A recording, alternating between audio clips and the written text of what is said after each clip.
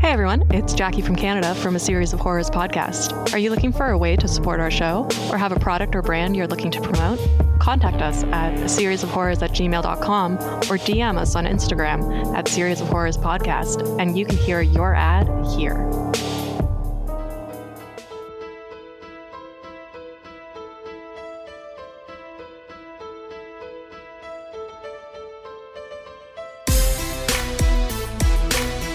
Hello, and welcome to A Series of Horrors podcast. I'm Jackie from Canada. And I am Jeff from America. And today we are back with Paranormal Activity, the marked ones. Yes, perhaps the worst one we've seen yet. Minus the last 10 minutes. The last 10 minutes really kicked this movie up.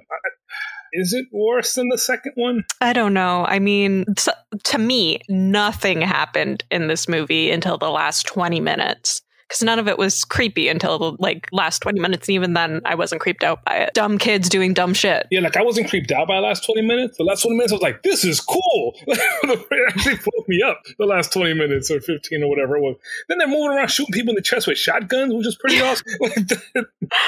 It just got super intense all at once. And you said you had to rewind and watch the last 10 minutes again. But with my watching abilities or the way that I go about watching things, I just pause all the time. So I was able to follow all the crazy jumps that happened in the last 10 minutes, but I could definitely see a person watching that for the first time and going, how did they get from A to B to C? What?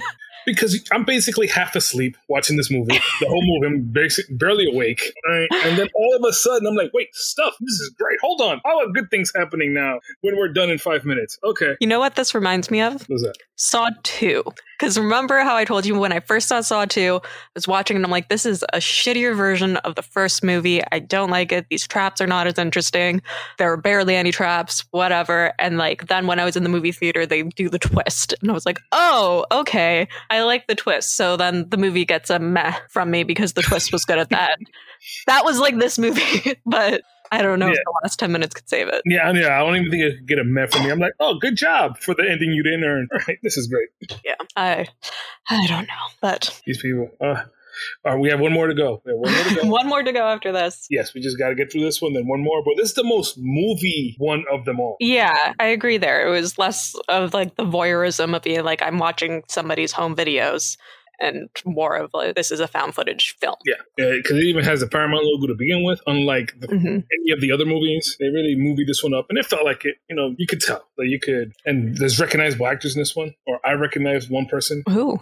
It's because he was in another horror movie I saw. Carlos, what was the guy's name that the friend that kills the witch? His brother. Oscar? Oscar or the brother, the older brother? His older brother is who I recognize. Oh, Toro. Yes. That was his name. All right. I was like, the guy. The gang guy. Because, of course, they're in California, so, of course, they're in a gang. Yes, of course. They do a lot of stupid gang stuff throughout this movie to be like, yeah, we're in a bad neighborhood. There's a whole lot of gangs. And it's like, oh, okay, well, this has nothing to do with that. They're like, you remember the first 4 movies, how there were all these nice houses and these rich people getting haunted? No, poor people get haunted too. See, look, ta-da! Oh. The demon doesn't just like good neighborhoods. There's not only white folks get haunted. No, demons are equal opportunity. They'll haunt anybody. They don't care where you live. Good neighborhood, bad neighborhood. They're really open-minded that way. I guess you could say Toby's very woke. So the scariest thing about this movie for me, my watching experience, was I discovered that there were pigeons living in my roof. I just kept on hearing weird thumping noises and moving above my head. And I'm like, that's weird. Toby, is that you? Yeah, Toby. And were the 2 little girls Katie and Christy? That's what I wrote down in the end because they were with Grandma Lois. So I think that it was. Okay.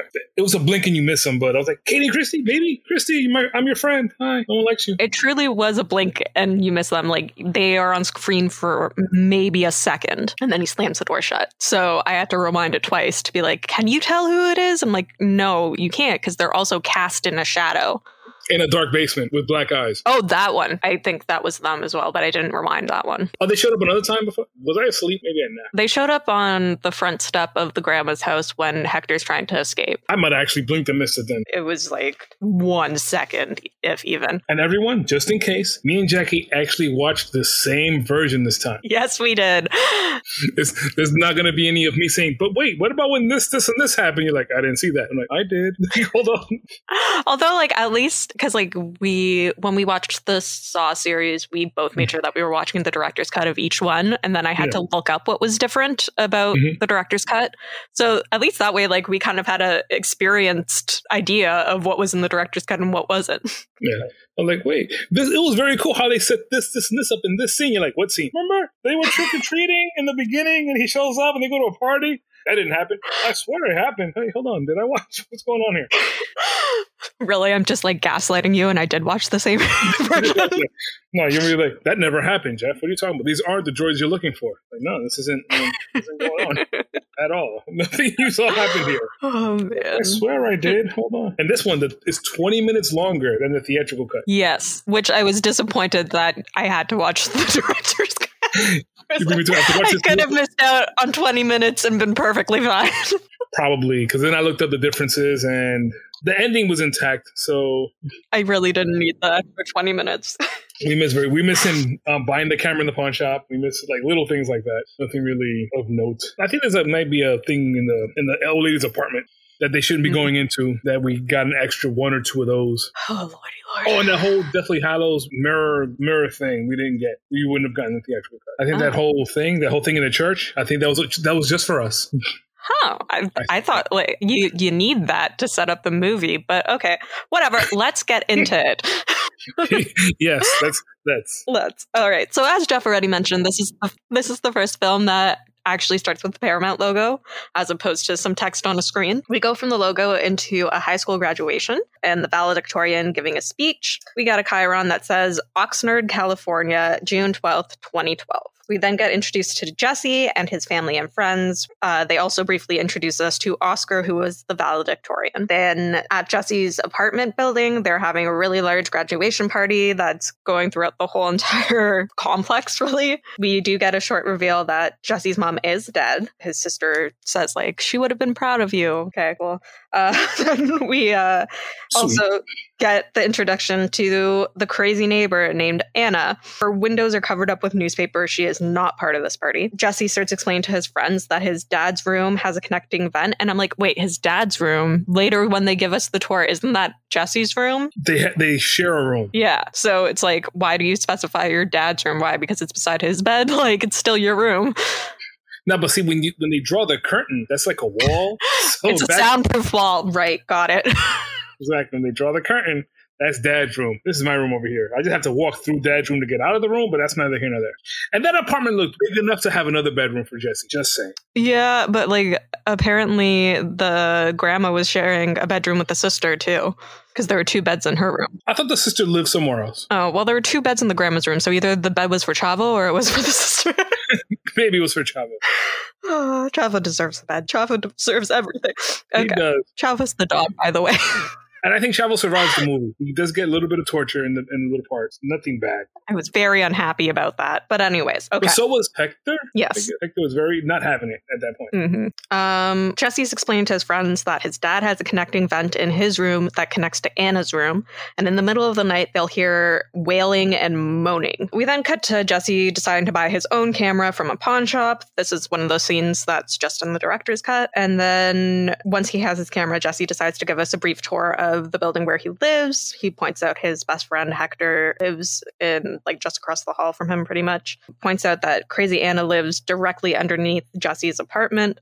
He says that she covers her windows with newspaper so no one can see what she's doing. Yeah, and it's just like the house in part 4, part 4, like Katie's house, Christy's house, Katie. Yeah, Katie. I guess she did have newspaper all over her window too, didn't she? Mm-hmm. Yeah. And why does this house where Jesse and his family reminds me of the house that Daniel lives in The Karate Kid? It's one of those stereotypical like California low income housing places. Like if you watched the TV series You in season 2, he ends up living in a very similar looking place. It's just a thing. I swear the laundry room was like the exact same laundry room in You.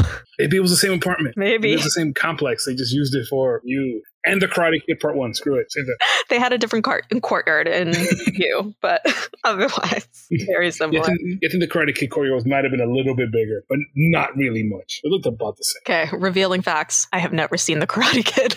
Jesus Christ, Jackie. Karate Kid cast. Let's go. That's it. You're making me watch Harry Potter and what was the other one that I saw that I wanted to ignore that was on our Facebook group? Oh, yeah, a whole bunch of Buffy. Listen. Oi, Buffy is amazing. I saw the Buffy thing in the Facebook group. I was like, oh, Buffy? Really? I'm like, I need to come up with stuff to make Jackie watch. It's over. That's it. I have to think of something. I completely agree with, I think it's Michael. Yeah, Michael, yeah. Yeah, we need to watch Buffy. That is a thing. It's going to happen. Maybe like a special Jackie's birthday episode in July. Doing it. This is so much Buffy. This is like, what, 6, 7 seasons, something like that? Yes, but we'll just make you watch the one, like, there's one episode that is famous because basically they told Joss Whedon. I saw that one. I saw the singing one. The singing one, yes. But okay, so they told Joss Whedon that the only reason that Buffy was so good and whatever was that the witty dialogue. That's the only thing it had going for it. Otherwise, it wasn't good storytelling. It wasn't good anything. So he decided to write an episode where they all lose their voices so they can't talk. And it's one of the best episodes ever. And then after that, they said, oh, the reason that episode was so good was because the musical score was so amazing. So then he wrote another episode without a musical score at all. There's no music in the entire episode. And that's my favorite episode of Buffy. And then there's once more with Feeling where he was like, now let's write all the music, which you've seen. That one I've seen, yeah. There's Buffy, there's Harry Potter now. I need to compile the Jeff things, the Jeff list for Jackie. So I can add Karate Kid to it, where Karate Kid's actually good. Well, I guess Buffy's okay. So I'm not going to be mad at Buffy. I guess they're Harry Potter fans, so I can't say that bad. Exactly. As I've already said about the Harry Potter movies, first two are good. Third one's okay. Then the rest of them, I actually fell asleep in the theater for Order of the Phoenix, and I liked that book, but the movie version was terrible. So was the Half-Blood Prince. They were just really boring movies. And then the last two were good. Well, I saw the last two. So if when we watch them, we could skip the last two. I saw them. No. No. You have to watch them after watching all the other ones so that you can understand the last two movies more. And then you also have to watch it with me, who's going to be like, now, let me explain these things to you from the book series. Okay, so what we can do for these, we could do one of those watch-along things, or like we'll cue it up and we'll just talk through it all, and I could be like, what's this mean? What's going on with this? Why is this going on? Excellent. I'm down. We'll do a live stream. Yes. Why this girl that was once one person is now somebody different? Or why they change actresses? I'll think of stuff. Hey, is that the guy from Percy Jackson? I'll just say things. Sounds good. I am completely down for this. Just saying. Less down for the Karate Kid. But anyways. Whoa, we need to even these up. Fine.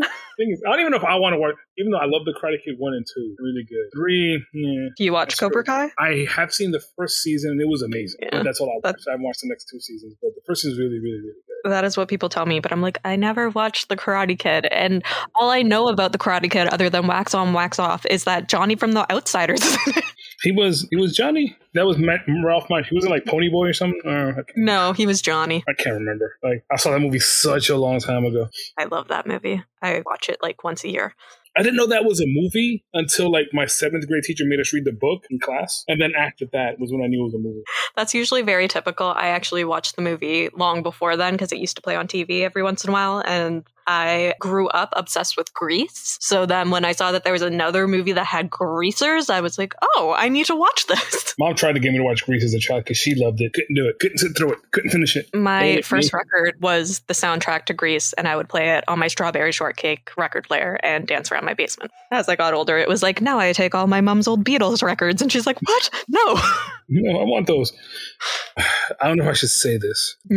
I don't get it. I don't get why the Beatles are popular. I don't get it. Like, I hear the music, I'm like, I don't see it. You're one of many. There are certain songs that I think are great. There's a lot of songs that are just catchy, but I think that it's really just like the teen girl mania that catapulted them. And there is some artistry there, I will admit. And there's some songs that are... Oh, yeah, because I'm not going to say, oh, the Beatles are terrible. Like, but I'm like, okay, I hear them. All right, that's not bad. But I'm not like, I don't get why the fever, why the intense like duration for them, like the pedestal they're on. I'm just like, all right, it's not bad. It's all right. I grew up on the Beatles, so I very much love them. But at the exact same time, I will more likely listen to the Across the Universe soundtrack with the actors singing the songs than the actual songs that the Beatles sing, because I think that they did it better. Blasphemy, I know. Mom, please don't listen. Jeff, we've gotten way off topic again. We should probably try to get back to this horrible movie. Okay, I get if we have to. I guess if we have to, whatever. So Jesse's giving us a tour of inside of his apartment, and we meet his very cute dog, Chavo. His abuela is using a shake weight while she is praying, and I loved it so much. Yeah, that scene dated this movie immediately. Like, oh my gosh, I remember the shake weight commercials. I went to Florida when it was at the height of popularity, the shake weight. And you didn't visit me. I'm sorry, we hadn't met yet, but I was right in your neighborhood. I don't want to hear these excuses. But yeah, so I was at my cousin's house, so we're watching TV, and the shake weight commercial comes on. It's these just big, beefy guys, and they're using the shake weight, which makes it look like you're jacking off a dick, and they're just like groaning as they're doing it, and then they're like, "Oh, I'm done." It's so wrong, but so funny. They had to have known when they made the thing that you would have to think that, right? There was no... You would think so, but they just been caught off guard by this and be like, "Oh wait, people are saying this about our shake weight? That can't be. That had to be known, right?" I guarantee you that a lot of young gay men were very into those commercials growing up. Yeah, my L was I grew up in Thigh Master times. That's when.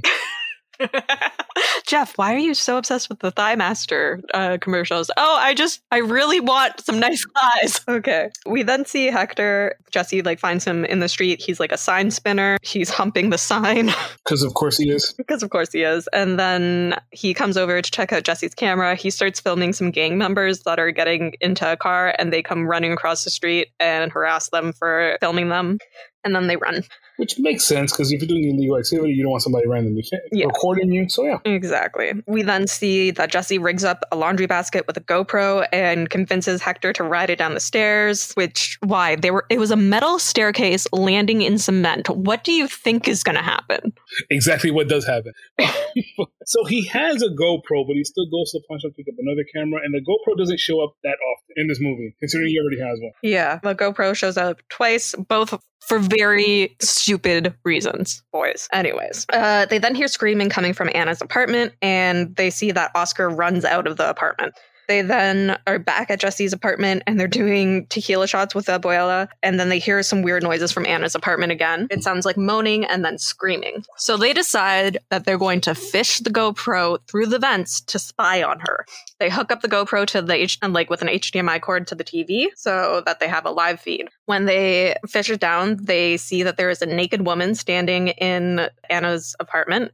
And as they're filming this, Abuela comes in, and then they have to chase her out of the room so she doesn't see the naked lady on TV. And I think she did see it because she starts screaming. Oh yeah, she does see it. She says, "You guys are watching dirty movies in here. What's wrong with you guys?" Blah blah blah blah blah. So she does see it, and Hector acts like he's never seen a naked woman before, not even on TV. Exactly, because it's not like anything pornographic is happening with the woman. She's just literally standing there, staring off into space and naked, and he's just like, "Oh man, this is the best day of my life." Yeah. Really? From that, I think we can determine that Hector's a virgin. But anyways, and then Anna steps into frame and she's naked too. And then Hector starts body shaming her and saying how it made him lose his boner and all this stuff. And to that I say, fuck you, Hector.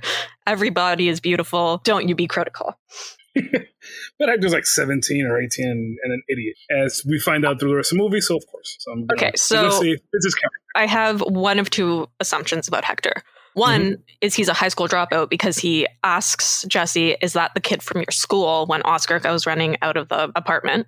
So clearly he doesn't go to school. So either he's a dropout or he's older than Jesse, which could explain why he's doing shots with Abuela and she's not like, why the fuck are you drinking? Oh, no, it's Spanish culture because they were giving Jesse shots at his graduation party earlier. Yeah, but that was like for graduation. This is just like on a weeknight. Yeah, they're fine. It's okay. But anyways, so either he's a dropout or he is older. Those are my two assumptions. Yeah, he's just being a jerk about Anna being ugly. And then he says that she's finger painting on the naked woman. And as they're loudly talking about all of this, Anna turns and then they have to like pull up the camera because they're worried that she heard them. She puts the Deathly Hallows symbol on the naked girl's stomach. I really noticed this time because of the cover art for this movie where he's holding like a metal Deathly Hallows symbol, and it really is like my friend used to have the Deathly Hallows necklace, and it's that with a stick just missing from the center. It's the exact same thing. Yeah, they're really leaning into this, and Harry Potter was out. The movies were out when this came out. It's not like the movies weren't out yet, so maybe you didn't know exactly what the symbol was about or nothing. But these were very popular movies, even though I don't want to see them. Yeah. These symbols were out and public and already tattooed, and that necklace already existed because I'm sure they went to Hot Topic and bought it. Why are they're still leaning hardcore into the Deathly Hallows thing? Yeah, I truly do not know, but they do. Hector says that maybe Abuela is right and that bitch is a bruja, which means witch. Means witch, yeah. We then cut to them joking around with Chavo in the laundry room, making him dance, and it's really cute. And then Chavo gets all growly and mad at Hector because I would too. Even though I don't care about Hector, but I really dislike Jesse in this whole movie. I didn't like anyone in this movie. Well, I didn't hate Marisol, but she's dumb, man. I was just mad at her all the time for being so stupid. So yeah, I only like the abuela. She's good. I love her. She's very sweet. She makes me laugh. Reasons for not liking her have nothing to do with her, so yeah. They're then telling Marisol what they saw. So Marisol is their female friend and companion. She was introduced briefly at the party, but it was just a pointless cutaway scene that meant nothing. No, I think I think that was to clue you in that she's important because just why didn't you come to my graduation? And she's like, I couldn't get off work. I couldn't go. And she never goes to work ever again in this movie.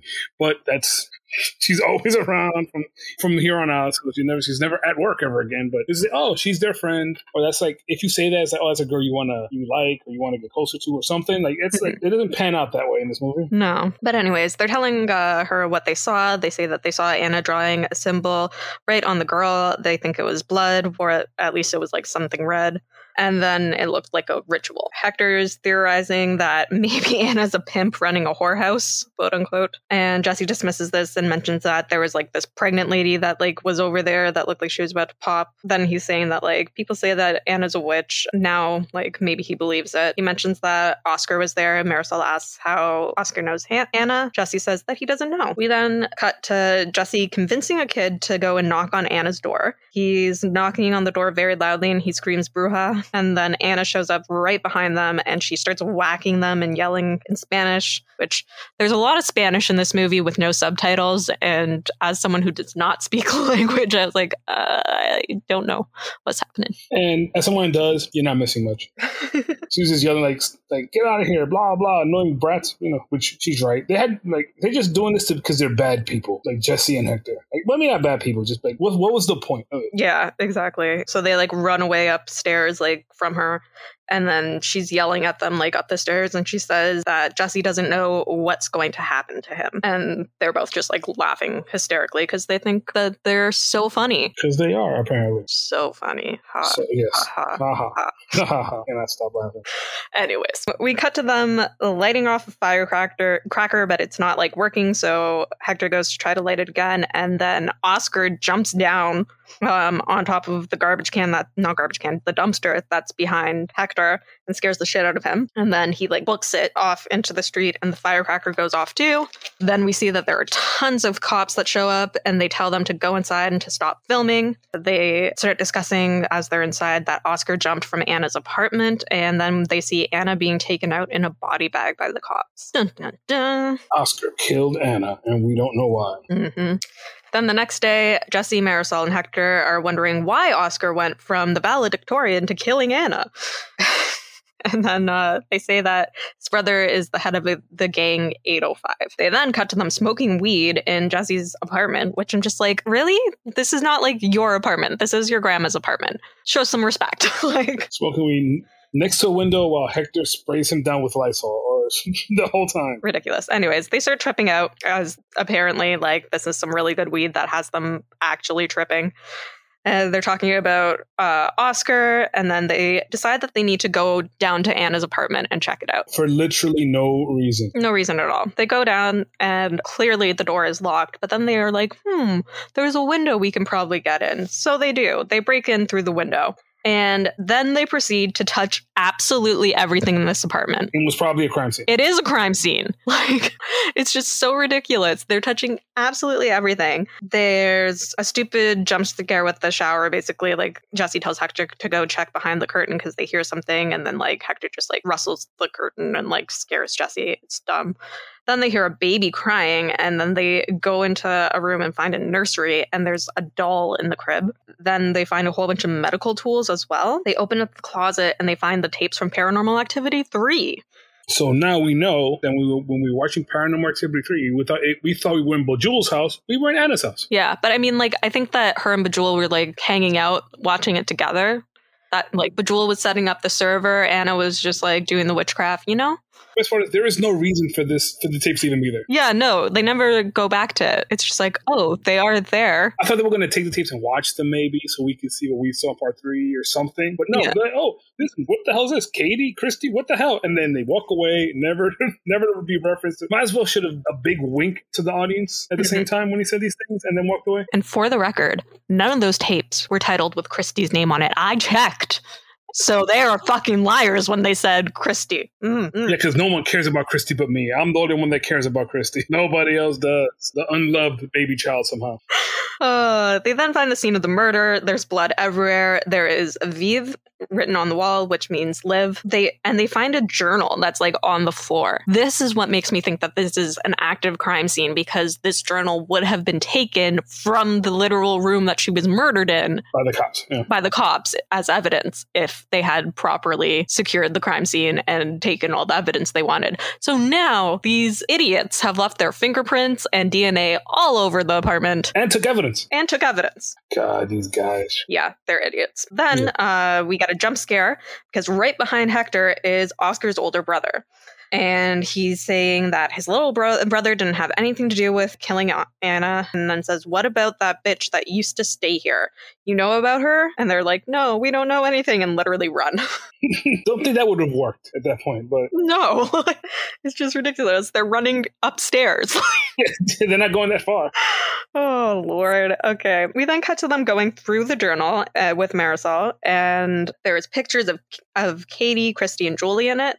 And there's tons of pentagrams written all over it because, you know, it's spooky shit. Then there's like these super detailed pages with like these drawings and like spells and whatever. At first, I didn't realize that they were pages taken from a book, and I thought they were written straight into this notebook. And I'm like, so Anna's like a fucking artist as well? I'm so confused.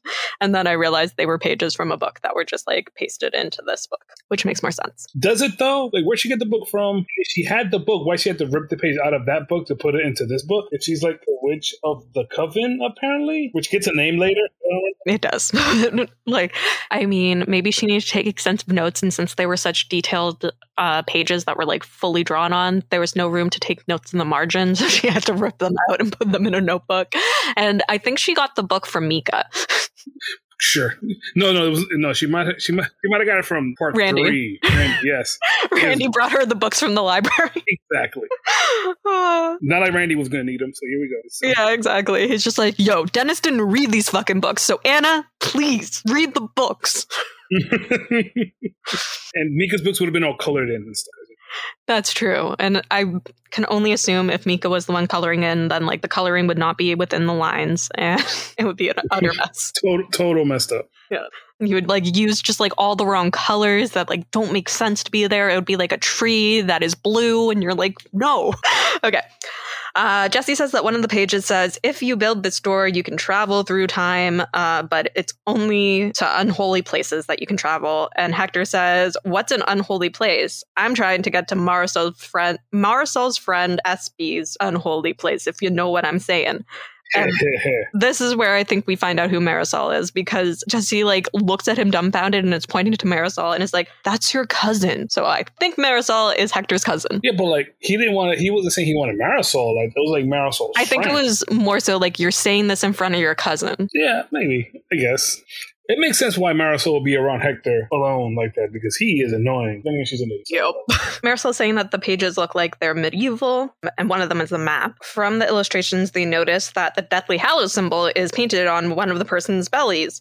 And they're like, that's the same symbol Anna painted onto the naked woman's belly. Ooh, best day of Hector's life. Then Marisol says that maybe this was the ritual that she was doing to her. They say some Spanish word, and then they explain that it means like a demon. We cut to Marisol spray painting a mirror black. She says that it's supposed to be a doorway, like a portal to the spirit world. She knows this because she looked it up. She went on the GeoCities website, like Katie did in part 1. Exactly. And she found out this information. And why are you ruining this mirror? Don't you guys need this mirror?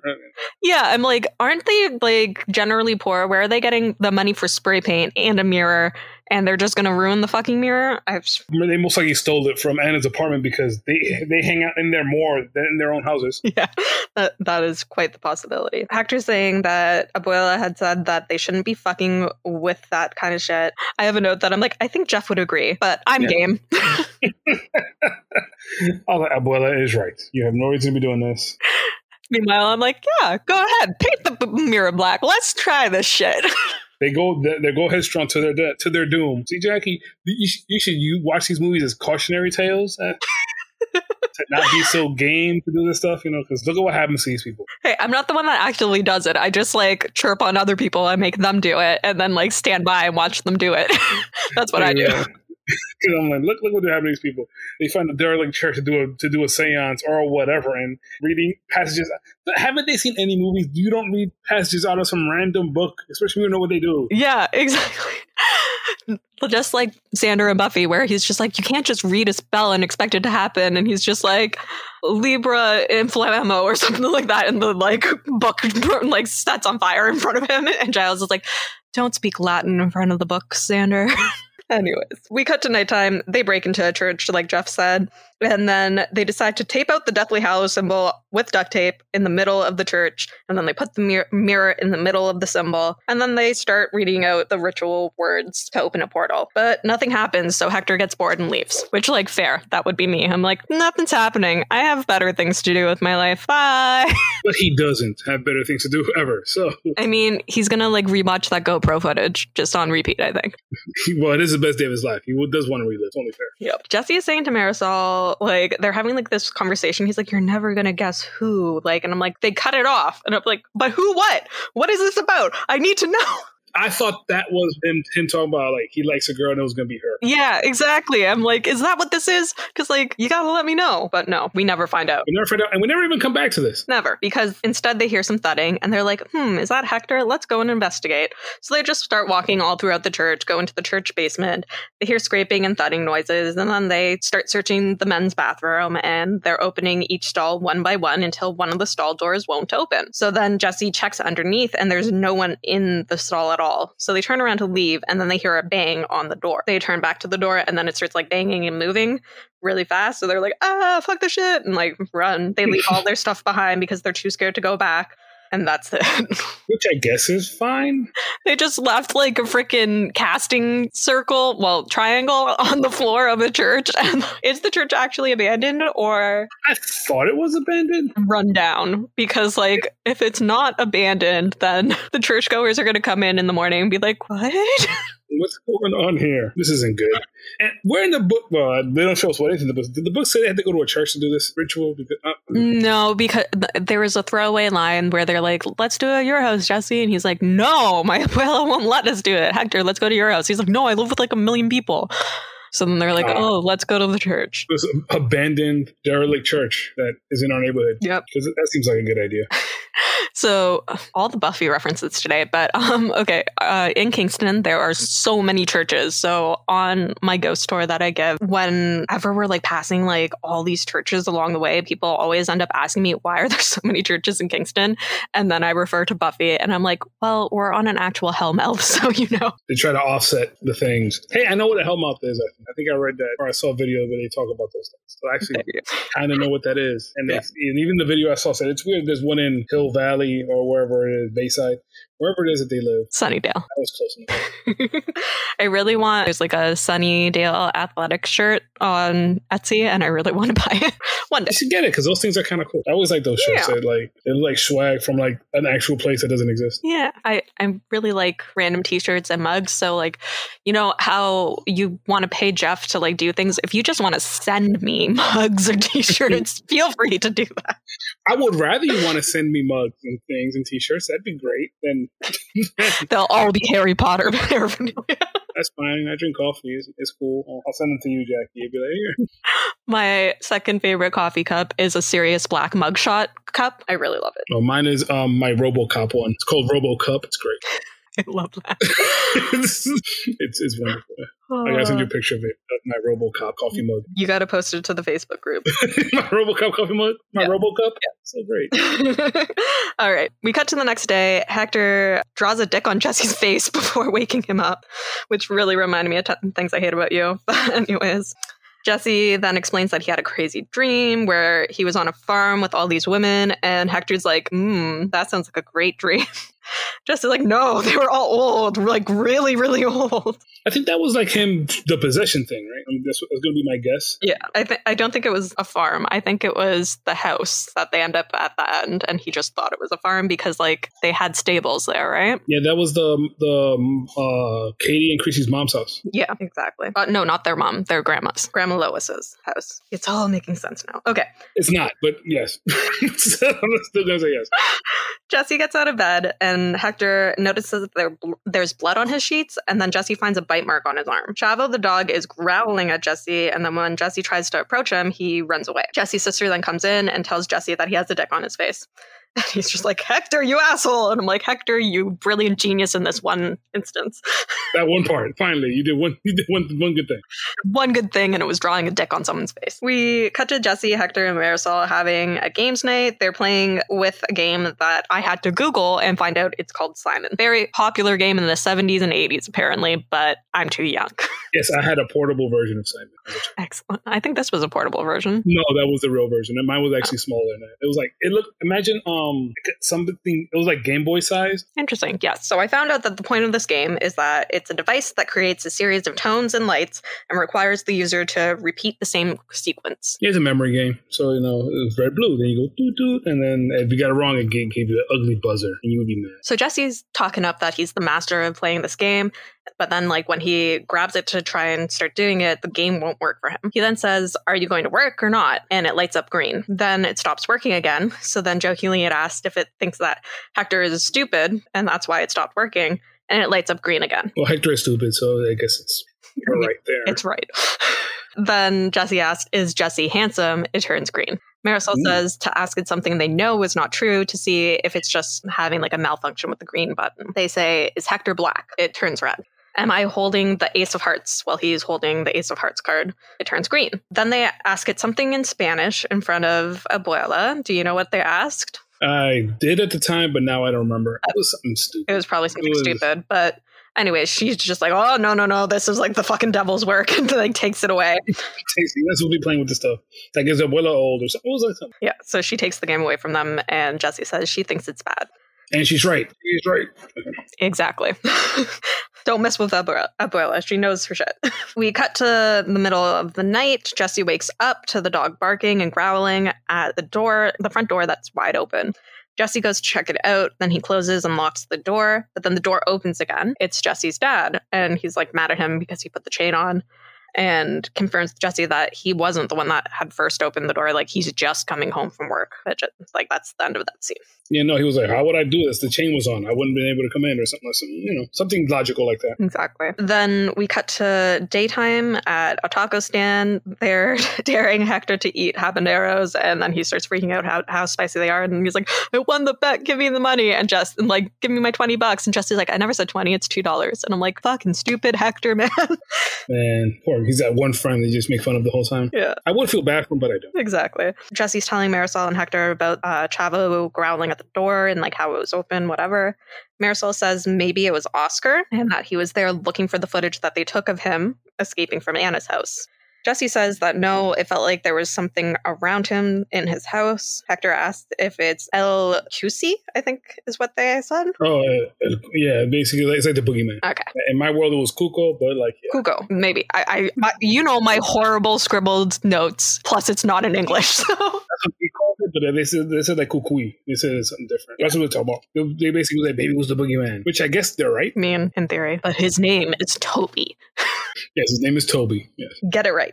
Anyways. I'm having Roots. That gave me Roots flashbacks. Your name is Toby. Just like... No, because like the first Toby I ever knew was from The Shining and like the boy that lived in Danny's mouth. So that's always what I think of. It's funny because I watched the TV movie Shining before I watched the movie. And I thought it was Tony. Well, in that one it was Tony. I thought it was Toby. Uh-oh. Maybe I'm wrong all these years. Yeah, because I always thought it was Tony. That's why I was confused before. He was like Shining Rose. I'm like, I don't get it, but whatever. No, it is Tony. Ah! My entire life, I thought it was Toby. I blame the child and his inaccurate ways of speaking. Yes, blame the victim. Oh, look at you. It sounds like he says Toby for the whole movie. I swear to God. I thought it was Tony, but whatever. Just, It sounds like Toby to me. Oh, well. Okay. Nah. Jesse's then asking them if they have ever felt like there was something watching them. And then to end the scene, Hector sharts. That's it. Or he says he does. Yeah. And that was the scene added for our version. Yay. Whoa. We really needed that. We really did, yes. It brings the whole movie together. It really does, especially that ending. We then cut to Abuela. She is cleaning everything with vinegar. All over the house to protect it, and the sister starts like freaking out. That's why I think she lives there, because she's like, she put it all over my bureau. Yeah. Well, that is a callback to part 2 when the maid Marta, is it Marta? Name? Maria. It's with an M. I just know it was an M. Do I have to pull the old notebook off of the shelf? No. We leave old notebooks on the shelves. We don't bring them back. That's it. Those days are over. We look forward. We don't look back. I can't remember her name at all. But anyway, so vinegar all over the house, and the sister complains, and Jesse's like, just let her do it. It makes her feel good. Whatever. We then cut to Jesse and Hector on a bike, and then they're playing some b-ball outside of the school when a couple of guys who were up to no good started making trouble in their neighborhood. And they do, actually. Yeah. I started writing that joke before the guys came up, and I was like, oh, wait, what? So yeah, 2 guys come and harass them as they're at the vending machine, and they're asking for Jesse's backpack, and he's like, no, there's nothing in my backpack, man. And then like they just start beating on Jesse. I've seen that happen just like that many times in my youth. That's sad. But anyways. Yes. Jesse throws one punch and the guy goes flying into the vending machine, and the other guy, who he didn't even touch, goes flying like 40 feet into a table. Then they get up and they run, which is the right move. Yeah. Hector tells Jesse that they've got to run and that they're leaving the bike. The next day, they're reviewing the footage and Marisol, and Jesse's saying that he doesn't know how he threw the guys, he barely touched them, and he doesn't even remember any of that happening. We then cut to them playing with the Simon game again, and they're asking, is anybody there? We get a green. Did you mess with those guys up at the park? Green. Are you my guardian angel? Red. Are you good? Nothing. Because it's bad. But he just won't say it. Or maybe he's neutral and we just don't know that yet. He's like, hey, I help ladies get pregnant, and I also murder people. Whatever. Yeah, you take the good, you take the bad. The next day, Jesse is super excited and tells Hector to film him. He then falls back into a trust fall and an invisible force holds him up. He then tries it again from a greater height from standing on a chair. And I noted, my auntie used to have those chairs. He does it from the greater height, and once again, he's caught by an invisible force. And then Hector's like, yo, bro, I'm going to try it because it's going to do the same for me. No, Hector. No, it's not. No, it's really not. I don't know why you would think it would do the same for you, but okay. And why you would start with the chair and not just like a low ball one. But anyway. It's a very Hector thing to do. It is. Hector falls and hurts himself because, that's what he does. Because, of course he did. Jesse then starts doing jumps with his skateboard and, he's practically flying. And I wrote, okay, Tony Alva. Isn't it Tony Hawk? Alva was the first one. Oh, okay. So, there's, three guys that, really started the skateboarding trend. Stacy Peralta, Tony Alva, and I can't remember last guy's name right now. Tony Hawk, the guy, you're going, longboard guy. Yeah, the Lords of Dogtown guys. Those guys, yeah. So is it Tony or Toby Alva? That one's Tony, okay? Are we sure? I don't know. Yes. Then Jesse blows up an air mattress with one breath, and I'm like, what is making them try these very specific things? I would not think oh, it seems like I have superpowers. You know what I should try? Blowing up this air mattress. They then post it all to YouTube, but everyone in the comment section doesn't believe them. They're like, oh, look at this Photoshop. They're like, no, we did it for real. It's like the dad from part 4, wow, you guys are great with your CGI. That's so neat. So neat, you kids. Man, I don't understand how you guys do this stuff, man. You guys are so great. Golly gee. Golly gee whiz. We cut to night and Hector is driving and Jesse's asking why he has a baseball bat in the backseat, and he says that he has it because a homeless person attacked him at a gas station. They then see a party happening from the street, so they decide to go and crash it, and it's full of what looks like the gang members that tried to harass them before for the camera, but apparently now they're totally cool with them crashing a party and filming them. I think the movie only has the same 3 guys play gang members. Yeah, really and truly. It kept on looking like the same actors, and I'm like, am I being racist or... No, I just think that because one of them has a very distinctive look. Yes, exactly. So they just didn't use the guy's brother because he's actually a named character. But for the nondescript gang members in the background, they use the same other 2 or 3 guys, and that's it. Jesse then goes and asks the girl for a kiss on the cheek, and then smoothly kisses her instead. And then Hector asks for a kiss on his dick. He's a sweet talker, that one. Yeah, he's like, yeah, can I get a kiss on my cheek too? It's located just above my testicles. Haha. They then continue to party with the girls and then decide to take them home. And they're like, oh, we can't go into Jesse's apartment because Abuela's there and Hector has 1 million people at his house. So where do they go, Jeff? Let's go to Anna's apartment, the active murder scene where I live in over because, this one, as a guy that was 17 once, you're not thinking with your head. You are, but just not the right head. Okay, not the right one, at least. So this one, I can justify it in my brain because, listen, I want this to happen. I'd rather not do it here, but you know what? It's either this or nothing, so here we go. Yeah, I did understand it this one time, too, because... This one time. But what I didn't understand was when they tell the girls that someone got murdered there, and then the girl's just like, oh, I'm so down to get fucked hard here. It's well, that's the part. I got nothing on that part. But that's on the girls, I guess. Yeah, I'm very concerned about Penelope. But anyways, I don't want to slut shame, but I don't think murder is a turn on for me. So it wouldn't be slut shame, it'd be kink shaming at that point, right? Yeah, I guess. Whatchamacallit? Oh, yeah. So then Jesse convinces Hector to take the friend somewhere, and then Penelope decides that she wants to make a sex tape with Jesse, and she wants to get fucked hard.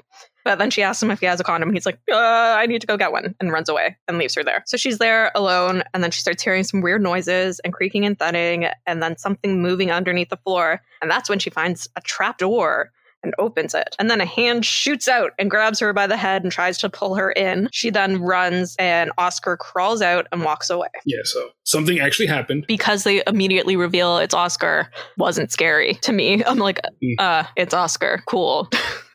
Because you saw actual hands. So I'm like, oh, wait, is actually a person there? Or I get to see actual Toby or something. But no, it's just Oscar. So then Jesse comes back and he's saying, what the fuck is she talking about?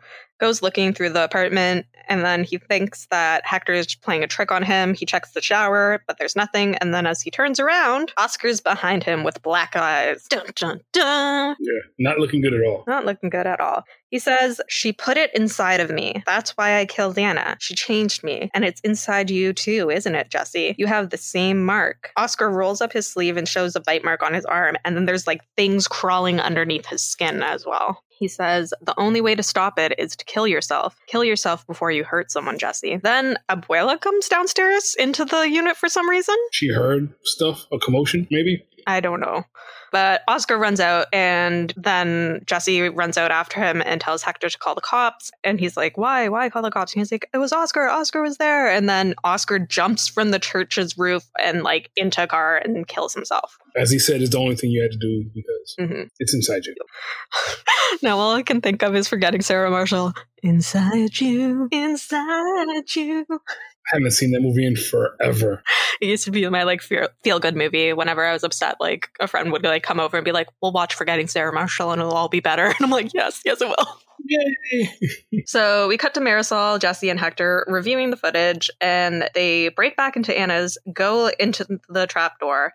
Jesse tells Hector to close the door behind them because they aren't supposed to be down there. There's tons of plastic sheeting, and then they find an altar with pictures of Jesse. There's pictures of him currently, pictures of him as baby, and pictures of his mom pregnant with him, standing with Anna and Grandma Lois, that's Katie and Christy's grandma, and it's dated November 3rd, 1994. There's another picture of Oscar on the altar, and there's the Deathly Hallows as well as other symbols carved into the altar. They begin to hear footsteps above them and a dragging noise. They go back through the plastic, but then someone opens the trapdoor and starts coming down. But okay, so they can see the silhouette of this person through the trapdoor, but the light's on their side, right?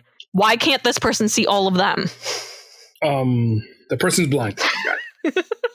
Just like they're like holding their breath and shit, like so that they won't find them, but they can see them. Why can't it go the opposite way? Whatever. By this point in the movie, I'm like, what? I was whatevering so hard by this point. That's fair. The person heads back upstairs and closes the door. We hear their footsteps retreat, and then another door closing upstairs. So then Hector heads back up and out the trapdoor, but he sees a woman in black is still in the apartment. Then he sees her leave and they head out. Jesse then shows the photo of his mom, Anna, and Lois to sister and his dad. And he's saying that mom died giving birth to him. Since Anna used to do rituals on pregnant ladies, what if Anna did something to mom and that's why she died? And his dad's just like, bro, no, stop. Which is the dad thing to say. Like, come on, man. Relax. We then cut to Jesse in the bathroom pulling a string out of his eye. Is that what I thought? It looked like string. I was like, it could be string, could be hair. Yeah, I didn't quite get it. He pulls out multiple strands, and the lights start flickering, and his dad's like, "Are you okay, buddy?" And he's like, yeah, I'm fine. And then pulls another string out of another eye. Then we cut to the day. Marisol and Hector are in the car, and Marisol says Oscar's brother is a serious gangster. How is he going to help? We then see Jesse come out of the house with Oscar's brother, and he waves for the gang to come and join him. The brother's name is Arturo, but I didn't know that for half my notes, so he's just like older brother a lot. But anyways, so the brother is letting them in, but tells them not to touch anything in there because his mom is having a really hard time and she doesn't want anyone to move Oscar's stuff. Makes sense. Yeah, the brother says that he noticed Oscar was acting different about a month ago. He got real quiet and stayed in his room all night, which is like, don't most people stay in their room all night? Maybe not in that house. True. Okay, maybe he meant all evening. And like when I heard all night, I just like thought like, while you're sleeping. And I'm like, yes, this makes sense. Maybe he was like a big partier and just listen, he was out partying all night, but then he all of a sudden stopped. He was a valedictorian. You think he was a big partier? Could have been. Hey, maybe he's one of those guys that just like party all the time and just work hard, play hard, you know?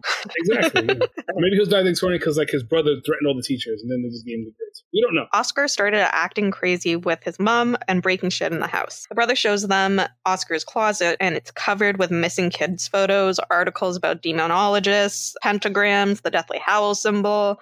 He says that all the kids are missing from all over the world, and they're all firstborn boys, like baby firstborn boys. The brother says he was the firstborn in the family, but Oscar was actually adopted. His mom died at birth. Oh, Hector points out at this point that isn't that the same thing that happened with you, Jesse? And Jesse's like, fuck off, man, shut up. Man, shit, not do me. We don't. Which I don't know why he freaks out over this. Not for nothing. He's just saying, oh, your mom died in a good childbirth too. He's like, stop talking about this. I don't want to hear it, you know. Yeah, I think he just doesn't want to be compared to like what's happening with Oscar because he's scared at this point. That's the only thing I can think of. Marcel points out the picture of Allie that's on the wall. And she's reminder the daughter of Daniel from Paranormal Activity 2. There's an article titled Married Couple Found Murdered, Son Missing. She's reading it and saying, isn't Carlsbad near here? And they're like, yeah, it is near here. There's a note with Allie's name and phone number on it tacked to the article. Jesse starts freaking out and says that they've got to go right now, and they all start leaving, but Hector kind of stays behind for a moment and steals Allie's phone number off of the door. We then cut to Jesse and Hector shopping, and Hector is asking Jesse why he freaked out. Is it because everything that happened with Oscar is happening to him too? Or has happened to him too. Jesse then is like, back the fuck off. I don't want to talk about this. And then he sees from across the store that Marisol is talking to some guy, and he like immediately goes over to start shit. For no reason. Like, I don't even know what to say about this part. It's just... Yeah, it doesn't do anything to forward the plot. It just doesn't, like, other than like, oh, Jesse's aggressive for no reason. He's like, is this guy bothering you? And Marisol's like, no, I go to high school with him. He's my friend. And then Jesse like pushes him over and like punches him, like whatever. And then the shopkeeper comes out with a baseball bat and is like, get out of my store. And then Jesse starts like fighting with the owner as well, takes the bat from him. And the owner is like, I'm calling the cops. And then Hector's like, we need you to fucking run, Jesse. It's very pointless, is what it is. Yeah, there's a lot of pointless points in this movie. The next day, Jesse says that he doesn't remember last night, like he couldn't control himself and he keeps feeling like he's losing time. He says that first it was cool that he had these new abilities or whatever, but now it's not cool anymore. And I'd like to share the new abilities don't really play into the movie past that one first part when they were playing around with them. Exactly. And then the yeah, it doesn't make any sense, but oh well, okay. They try the Simon game again. He says, is there something you want from me? It turns green. And he says, I want you to leave me alone. It turns red. He says, I said, leave me alone. It turns red. He says, just leave me alone now. And then, like, it just holds on red with, like, the tone going. And Jesse has to take out the batteries for it to stop. It's a very terrible ghost if you use it to work on batteries. What a demon. Yeah. You can't just power things on your own, demon? Come on now. Come on, demon. Ugh, Toby. Damn it, I'm so upset that The Shining is me. My entire life is a lie. Anyway. Okay, so we cut to Jesse watching TV. He hears Chavo growling, and he goes and finds the front doors open again. He goes down to Anna's apartment and finds Chavo, or at least hears him. He's barking and he's in the basement under the trapdoor. He then starts whining as if he's in pain. Jesse goes after him and he goes downstairs and he finds two little girls with black eyes. And these are the two little girls that we think are Christy and Katie, but it's such a quick shot that we're not exactly sure. Yeah, there's no way to know, but they look about the right size, like height-wise and stuff, age range. Yeah. Then the trapdoor closes behind him. We hear giggling and then we hear, he's ready for you. A figure lunges at him from behind the plastic, and we hear growling that's animalistic. Jesse screams and then drops the camera, and the feed cuts. And this is the possession part, like it happens in every of these movies. Usually in the basement or in a bathtub, as in the last one. Oh, yeah. It was in a bathtub. I'm like, wait, what? Bathtub? Yeah. And Jesse's basically gone after this point. He is no longer himself. He is Toby. Yes. Or Tony. God damn it. Anyways. Hector goes to Jesse's room, and he finds Meus written on the wall, which in blood, which means my. What does it? Oh, okay. Yeah. It's Latin for my. Jesse is dressed in black and ignoring Hector. Hector says, why are you ignoring me? We're best friends. And then Jesse says, we're not best friends. Okay. Don't you get it? He then grabs the camera and starts filming Hector in like a very uncomfortable way. Then Jesse gives Hector the camera and says that he doesn't need it anymore. You take it. Maybe the camera can be your new best friend. I'm like, this is like such a really lame bromance breakup. It is, because he doesn't say anything that hurtful to him. Yeah. As you would think. It's just ridiculous. But anyways, Marisol is saying that Jesse didn't talk to her either. Hector then goes and calls Allie. It cuts to a meeting of them in the park, meeting up with Allie. She shows them a picture of the Deathly Hallows. Oh, sorry. They say, yeah, that was in Oscar's room. And this is where I'm like you didn't tape it out on a floor in a church and have a ritual with it? No, we're not going to associate that with anything other than Oscar's room. Sure, kids. Sure. Let's go with it. Come on. There's so many things you do every day. Some things just slip your mind. Especially when it's satanic rituals, like I just happens so often that I forget. Yeah, just another random Thursday. Just kind of the way it goes. Allie says that it's the sign of the midwives and that they're a coven. The midwives will mark. Yeah. The midwives will mark an unborn male in utero. Then they wait for the baby to mature until he's ready to be possessed. Marisol asks... That Nirvana? Who was the album? Yeah, that is Nirvana's final album. Yeah. Okay. So Kurt Cobain's in the movie? Apparently Kurt just like had this like really weird obsession with birth and like motherhood, and he used to like own all these weird creepy baby dolls and like I don't know. No, the cover of the first album was like the underwater baby going for the dollar or whatever it was. Kurt was a strange man. If you haven't read Heavier Than Heaven, I highly recommend it. It's a really interesting biography. But anyways, Marisol asks if Jesse was marked at birth, why would the demon come now and try to possess him? And I'm like, bitch, did she not just say he waits till they're mature? Did she not just say? Other things in her mind. Why is everyone so stupid in this movie? Wish I had an answer for that one. Allie says she assumes Jesse and Oscar are 18. Then she writes 666 on the page. And as Jeff explained to me, it's because 18 divides into 6 3 times. Yeah. I didn't catch that because I'm not a math person, and I clearly missed a line if she said that. And I was just like, why is she writing this on a page? I don't even think she says it. She just shows it. 666. I'm like, 3 times 6 is 18. His age. You're not that cool anyway.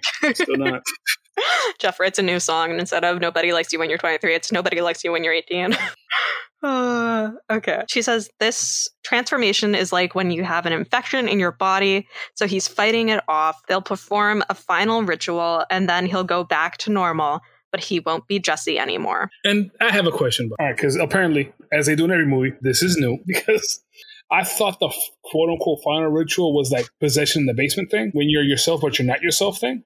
But apparently there's something else after that they haven't ever shown. I guess. And also the whole it waits until you're mature thing. Well, then why was Hunter possessed in the last... What? Yeah, why was the demon hardcore after Hunter? Was it, or is it the birth thing? Because apparently they didn't. I think Christy would have remembered if they marked her Deathly Hallows belly before she had Hunter. I was also going to say that. I'm like, did they mark Hunter, or it's just because he's the firstborn male for the family in however many generations? Like, they have so many different rules, and they're all mixing up and not making sense together, and I don't know. Because was it Hunter because it was to clear up a debt because of that? Because of, you won a fame and fortune, great grandma, so we're doing this now?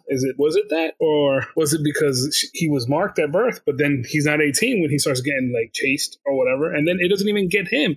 It goes for Christy, the whole dang movie anyway. In Paranormal Activity 4, he does get possessed. But I guess he's 6, so that's just like 1/6, so that's good. They're just going to possess 2 other kids that are 6. That's screwed. Is just close enough. Yeah, that's what the next one's about.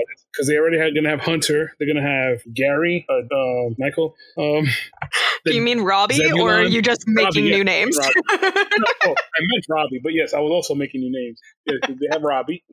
They have Hunter. So now they need a third one to make 18. Apparently. Oh Lord. Yeah, Jesse's going to go back in time to when he's 6, and then he'll show up again. Okay, but anyways, we cut to a scene.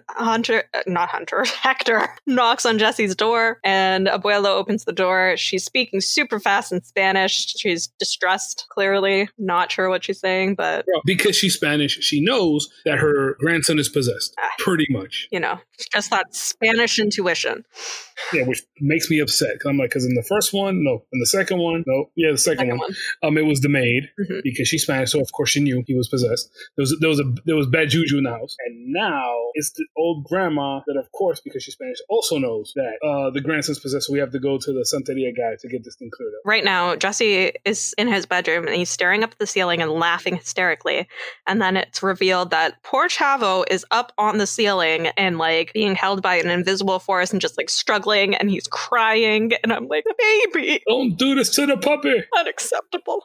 But Hector, and the only good thing he does in the movie, well, maybe not the only, but one of the only good things he does in the movie, he tries to save Chavo. Yes, that's... I think he fails, but he tries. But he does try it, and, good job, Hector. But that's all we can do. I hate any sort of animal abuse scene, even if it's just, like, a dog whining because it's trapped somewhere. I don't care. I had to, like, go hug my little Fen and be like, I love you. Because the bright side was not like he was beating up the dog. It was like holding him down against the ceiling, I guess. I told you, I watched The Last Exorcism this week as well, and there was a scene where she brutally murders a cat, and I was not happy. Unacceptable. I saw the movie very, very long time ago. It was a very bad movie, but anyway. As I said, I do remember that. I was even more bored than I was with this movie, probably because I wasn't having to write notes. So like I could really just like space out and be like, what the fuck is happening here? It's very boring. Until the last 10 minutes that were actually comical. I was just to see like, spoiler alerts. But yeah, to see the priest, like he's dressed up in like satanic robes and being like, demon raising. But like I forgot all about that. He's so over dramatic doing it. And it's just, it was so funny. Oh, jeez. Last sexism. Ugh. Oh, so horrible. As my friend said, who I was watching it with, she's like, it's rated PG-13. What did you expect? I'm like, hey, The Ring was PG-13 and at least it was decent. I was born in The Ring too, also. See, I like The Ring because it was like trying to solve a mystery the first time that you watch it, right? Because I had never seen Ringu, so I hadn't seen it at the time. Yeah, I had no idea about any of this. So I'm like, ooh, let's like put together the mystery. I like that generally. And it's creepy. And then I was afraid of my TV for a few weeks. But anyways, we cut to Abuela and give me the name of the shop again. Oh, no, it's called La Botanica. There we go. So she says that Jesse has a bad spirit in him and he needs cleansing. And so he shows her this ritual with eggs. And then Abuela goes home and she tries to do the ritual with the egg at home with Jesse. She's rubbing the egg all over him. And then he grabs Abuela's hand and cracks the egg, and blood just like covers her arm from the egg. So clearly he's full of evil. The evil has infected the egg, but it's still in him too. But he gets doesn't he get like a little bit better after that, but then gets way worse again? Yeah, like he starts trying to fight it, I guess. So basically, Jesse falls forward onto the ground at this point, and he's screaming. And then the lights start like flickering, the apartment's shaking, and then all the lights turn out.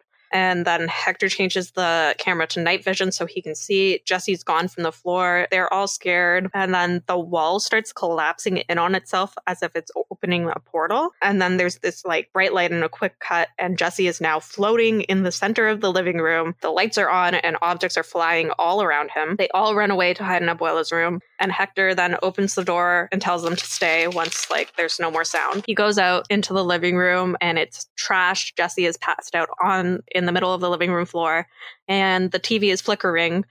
Hector tries to wake Jesse up, and Marisol checks if it's safe to come out, and then comes out. Abuela puts Jesse to bed. Then in the morning, cut to Abuela untucking Jesse from bed. He seems like he's ill with a fever, and she's running a bath for him. Hector then hears a thud, and he calls out for Abuela, but then she's not there. He hears another loud thud. He turns and Jesse's gone from the bed, but there was nowhere for him to go because, like, Hector was standing by the doorway. He goes and starts searching through the apartment. He turns off the tub and then he goes out the open door. He looks out into the courtyard and then turns around and he sees Jesse is standing at the top of the stairs that are outside and his back is turned to him. As he approaches, he sees that down the stairs, Abuela has been knocked down the stairs and she's at the bottom bleeding out. He runs down the stairs and he starts screaming that they need to call a cop. We then cut to Hector and Marisol at Jesse's house, and Hector is saying that he went to call 911 and then Jesse was gone. He has no idea where he went. Jesse's sister says that Abuela is in ICU and she needs to go and be with her dad at the hospital. Which, that fall would have killed her, I think. Absolutely.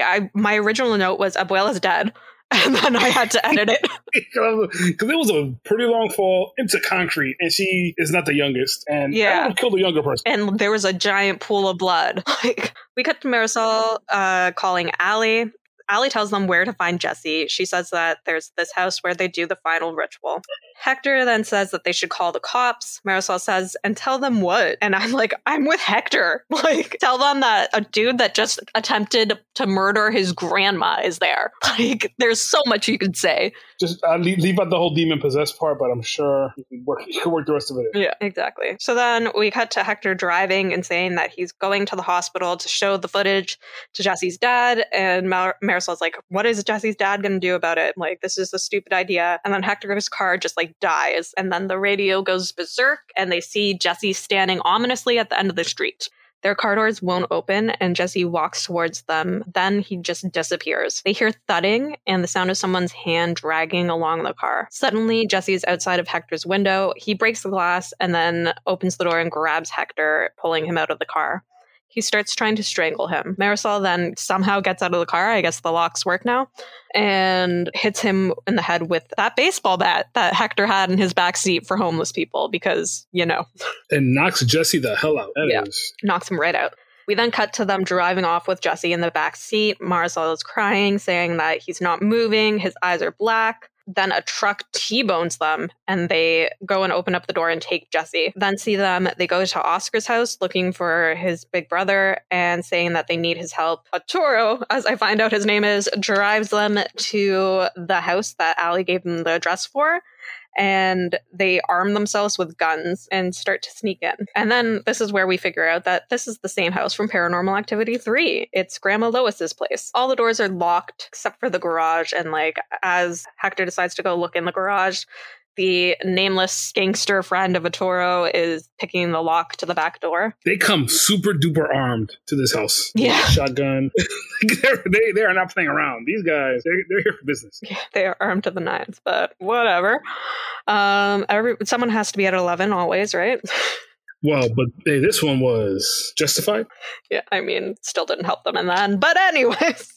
No, but still, it helped them a little bit. Yeah. So Hector opens the garage door and it's pitch black in there and he turns on the light. And, you know, based on what happened in Paranormal Activity 3, we expect there's a coven meeting in there, but there's not. It's just an empty garage. But they barely walk into the garage. Like, he walks like a little bit. I mean, there's more to see, but he just turns around. Yeah, he looks into like a couple corners and then it's like, peace. They then go and they check out, there's stables on the property that we had never seen before. And it looks like somebody has been... They are rich. So. Yeah, it looks like somebody's been like cooking and squatting in there. And just as Marisol says that she doesn't think anyone's there, a woman like pops up and she's been caged inside the stable. She was wearing all gray. She looks like very distressed. Is she asking for help? Like, help me or something? I think so, but... It's probably very quick. It's so quick and then like all this screaming starts, so I wasn't sure what she was saying. Another woman who is dressed in all black and holding a knife charges at Arturo, who then blows her away with his shotgun. Like, actually blows her away. Look like Desperado. Like, he shoots her in the chest with a shotgun. She flies back 30 feet. It's very, very cool. Then another woman in black with a knife charges from the other direction, and Arturo shoots her too. Hector and Marisol start running. More women in black slowly come after them. They have to move Arturo's friend's dead body from the doorway to close the door. And here's my thing. Mm-hmm. They're running into the house. Yeah. Which they didn't have to run into the house. Right. They could have run to their car where they were or where they came from and been able to maybe escape. Yeah, it wasn't their car though, so they would have had to get the keys from Arturo. But still, why wouldn't you run away from the house? Why are you running into the house where these bitches literally came from? And they're going to eventually, I guess, surround the house and whatever. Mm-hmm. And now here we go. And now I just have to mention this just to get this out the way. Mm-hmm. Why are you still recording at this point? Yep. That's always our question by this point.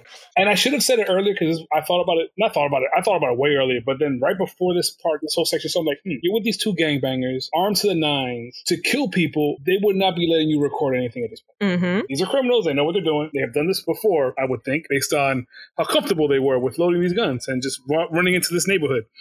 And they would not want the evidence of murders being recorded, I would assume. You would assume, but no, they continue to record everything. Yeah. But the footage starts to get really shoddy here to like, as in like, oh, they're distracted and like not filming properly. Sure, but it's annoying, honestly, because you just feel like you're missing things that are happening and seeing the floor instead. They are able to close the door after moving the body, and then the woman in black starts surrounding the house. Hector finds a pentagram and candles on the floor of the old dining room, and the symbols are still on the walls, and the painting of the unicorn still like sitting there from Paranormal Activities. It hasn't moved since 1988, apparently. It's just been there. There's also like a weird stick structure that's like by the window. I don't know. Yeah. And then there's a cow head in the center of the pentagram. Hector calls for Marisol, but she has disappeared. Someone calls his name in a whisper, beckoning him to come. He goes up to the window asking if it's Toro, and then a hand slams against the glass, like partially breaking it, and Hector runs away. He opens the front door, but Lois, Katie, and Christy, and their children, not like adult Katie and Christy, are dressed in black and are standing on the front porch. He slams the door and locks it and screams for Marisol. A figure of a child is underneath a sheet sitting on the living room windowsill as he runs through the living room, which I was like... Probably Hunter at this point. It's never revealed, but like I was just like, fun callback to Paranormal Activity 3 as well, like child under a sheet. Ah, yes. And then he goes into an enclosed sunroom, and Marisol's dead body breaks through the ceiling. Then a woman in black is behind him, and she's saying some sort of like, I think she's saying an enchantment. I couldn't tell what she was saying. Yeah, I couldn't make it out either, but probably. It's an easy guess. Or more likely than not, thing that's happening. Yeah. He runs through the house and ends up in the same closet that Dennis and Christy hid in. Then someone tries to open the door, but Hector holds it shut. The person's footsteps are heard retreating, and Hector exits the closet. He sees something moving in the living room, then a loud growl as a sheet flies at the camera, and suddenly Jesse is standing in the middle of the living room. Then he charges at Hector, who runs upstairs. Because that's where you want to go. Yeah, I mean, like, as Sidney Prescott in Scream says, that's the thing, is to go running up the stairs instead of out the front door. I guess out the front door is not really a good option either. It's full of coven witches, but Hector's just screwed at this point. But he still gets away somehow. So he gets into like a bedroom, and all the windows are boarded up.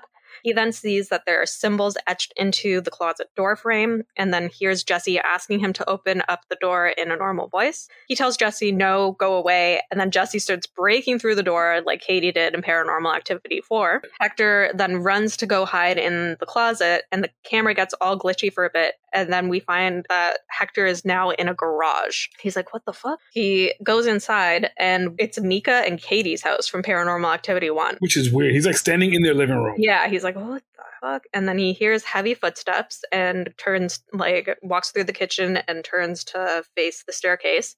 And he sees Katie coming down the stairs, and she's wearing the PJs that she was wearing on the final night of Paranormal Activity 1. Then Hector... Because she has to wear these in every movie. Hector is calling out, and he's like, excuse me, hello. And Katie just walks into the kitchen. She goes to get a knife. Hector's like, excuse me, lady, I don't know where I am. Please, I need you to help. And he goes to tap her on the shoulder. She turns around and she looks at him blankly and then just starts screaming for Mika. We then see Mika run down the stairs and run into the kitchen where Katie is no longer standing in the kitchen, but she comes running from behind him and then stabs him to death. Hector runs back to the garage and right into Demon Face Jesse. The camera falls, and then we hear someone picking up the camera, and it was really hard to tell who it was, but I think it's Katie. Yeah, that was Katie, yeah. I freeze framed it and I was like, okay, I think it's Katie. But she looked blonde, so I got confused. But it's Katie. Maybe it was the darkness and the night vision. And yeah, so Katie picks it up and turns it off, and that's it. Yes, I like how the movie ended with the greatest hits of the Paranormal Activity franchise. Yes. As we said at the beginning, the only redeeming thing of this movie was its ending, but it was not enough to save the entire movie, in my opinion. If you haven't seen this movie and you're listening to us, one, thank you. And two, don't sit through it and just pick it up maybe the last 15-ish minutes. Agreed. That's honestly, you missed nothing. Yeah, you didn't miss anything. And the last 15 minutes are cool. I can't, as much as I don't like this movie, I cannot take away the coolness of the last 15 minutes. Mm-hmm. Just how they just jump around, and you see the house from part 3, and then you see the house from part 1, and you see little Christy. And just like the way they just like, remember this, haha, movie's over. Jeff, what can we do to fix this movie? Make the last 10 minutes the whole movie. Would be the easy fix to this. That's it. Yeah, I would. Okay, so like when they found the tapes, like you said, they watched the tapes, and then like it became more of this thing of they ended up doing like research into like what the fuck happened there, and then through that ended up bringing Toby into their lives, like something more like that, instead of just like focusing on these kids doing stupid shit. And I get them doing stupid shit because they're 18-year-old idiots, so I get it. Mm-hmm. But I would have gone with them, breaking in still, finding the tapes, watching the tapes, and you know what? You can still keep Jesse as marked by the demon from birth, like, because then that's like a natural way, quote unquote natural way, to bring Toby into the movie. But except of them being on the back foot the whole time, they're more on the front foot. Or you know what you could do? Make the movie about Oscar. It sounds like his story might have been a little bit more interesting than Jesse's. Would have been another one because he's already adopted. That kind of links into the other movies a little bit more. He might have been. You could say, hey, he was adopted. He was taken from the coven. He was placed here because they thought the demon doesn't like bad neighborhoods, so he wouldn't be haunted here. But he still gets found found out and possessed somehow through Anna. That seems like there's more to work with on that one, and they want to connect it back to these original movies. They still can, and keep the ending. The ending's actually really cool. Mm-hmm. But I think that's what I would do. I would have them watch the tapes or make it Oscar story. Make Oscar more integral because he seems to know what's going on. These movies have been messing up by the characters not knowing what's going on and just making things up as they go along, and them having no way to explain it to us what's going on. Having an Oscar there that's gone through what's going on maybe a week earlier or like whatever, like it kind of can inform like, oh, you're possessed too, or maybe Oscar looks for Jesse. You could kind of keep it quote unquote close to what they have and still make it way better than the literally nothing that happens for an hour and a half with 10 minutes of fun at the end. Yep, I completely agree. Anything at all, whether it be more research and more connecting the movies, which honestly I would have appreciated because I'm so fucking lost in this lore. Because they're making it up as they go along. There's no lore. They change it every movie. Every movie, the lore is different. Or your idea about it being about Oscar. So that once it, like, because either option there, just like, it's going to make us more informed, which would be more interesting than just watching him blow up a mattress in one breath. Why? Cool effect. It's not scary. It's not interesting. It's just dumb. And Marisol's a pointless character. She does nothing. She doesn't contribute, and she does nothing. The entire movie. She painted a mirror black, okay? Because at least Hector holds the camera. Yeah. At least we have that. But, what does Marisol do all movie besides painting? And she's very good with a roll of duct tape. That was very well made. Definitely had a little symbol on the ground in that church. Yeah, that circle was very impressive. It was. It was very round. It was, it looks like she's practiced that. This was not her first rodeo. She had done these circles on the ground with duct tape before. Why? No idea. Definitely was not stagehands that just did it and she put the last piece down. No, it was all her. Definitely not. No, nope. Well, of course, that's what I believe. She had the string, with the nail or something to get that perfect circle. She did the whole thing. Like she had that. She had it down. Oh man! All right, what would you rate this one? I think I'm staying pat with 3. That last 10 minutes, man. If it wasn't for that last 10 minutes, because the whole last 10 minutes was so cool to watch. They did that. It doesn't deserve to be in this movie. They didn't earn the last 10 minutes. They gave it to me, which is awesome because you gave me something that I actually liked. But man, I completely agree. Like at first, I was like, this movie's going to be a 2 for me. But then the last 10 minutes happened, and I'm like, okay, fine. We will bump you up to exactly. It would have been a 2. It would have been a 2. But man, no, that's 10 minutes, man. I'm like, oh, look, the house. Oh, look, the other house. Oh, look, it's Katie. I mean, Chris, no one cares about Katie. Oh, that's no, other way around. I got it. Man, what is it with me in this series of movies where, like, people's names just vanish from my brain? It's because no one had a name in Saw, and I just gave them nicknames. So now you're like, wait, I have to remember names instead of ridiculous nicknames. So, yeah, because Detective Donnie wasn't his name. Detective Dizzy wasn't her name. Yeah, Jigsaw. Yeah, that was his name. I mean, not really. His name was actually... Why can't I think of Jigsaw's name right now? It was some John. John Kramer. His name was John Kramer. It wasn't that interesting. But still, Sing and Tap. We usually called him Sing and Tap. Yes. But this movie, man, nobody. Like Christy and Katie, and it's all... I remember Mika. Because they pronounce Micah wrong, so I remember me, and that's the one I remember. That brings this series so far to 39% from our rating. Can this series be saved? Will Ghost Dimension be the one? Please, to turn things around? May it explain some fucking things to us, because at this point, I don't know what's happening. Looking at the cast list, I have a feeling it might.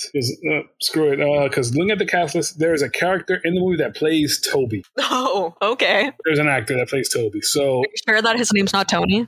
It might be. I'll look, though. I'll have to recheck again. There's a character that plays Toby, so maybe we will finally get some explanations from the mouth of Toby himself. And Christy and Katie come back. Baby Christy and baby Katie, they come back in this movie. Oh, excellent. Which I have no idea how they were even in this movie because it took place in 2011. Because Christy and Katie in 1988. The time traveling through doors to unholy places. But they haven't. They said it once, and I guess he time travels to 2007 to the night of the murder. Man, they could have worked that time travel portal thing way better.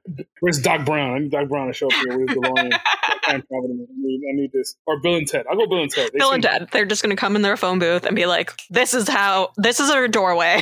That's what it is. I need Bill and or Ted to show up and show me this because man, this is ridiculous. Oh, Lord. Well, next week, as we mentioned, we're going to be watching Paranormal Activity Ghost Dimension, which is the final movie in this franchise. Thank God. And I hope they don't revive this franchise because I don't want to revisit this. Yeah, I am so sorry for picking this franchise. I hope the last movie somehow makes it worth it, but the third movie was good, and thus I thought that other movies were good, but I was sorely mistaken. Third movie was good. By far and away, best one of the bunch. But man, the rest of these movies. Whew. It's brutal. But hey, maybe we're wrong. Maybe some people really like it out there. So let us know. You can connect with us on Facebook at Series of Horrors. Oh, wait, no, it's Series of Horrors Podcast. There you go. You can connect with us there at Facebook or on Instagram at the same title.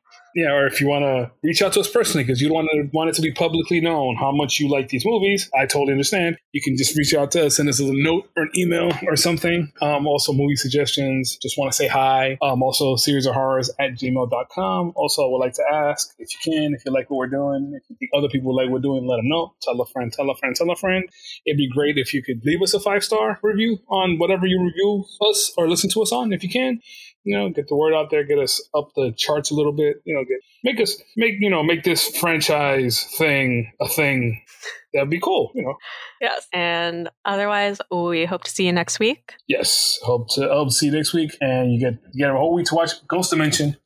It might take you a whole week if you're like me and you pause constantly. A, because you're writing your notes, or B, because you're bored and would much rather be cleaning your house. Yeah, it took me a little while to watch this movie. I paused it, I think, 3 times. And I fast-forwarded a little bit through one part. But don't blame you. You didn't miss anything. I didn't, because I heard the part, nothing happened. It was, anyway. Have a great week. See you guys next week. Thank you guys for everything. Bye now. Bye.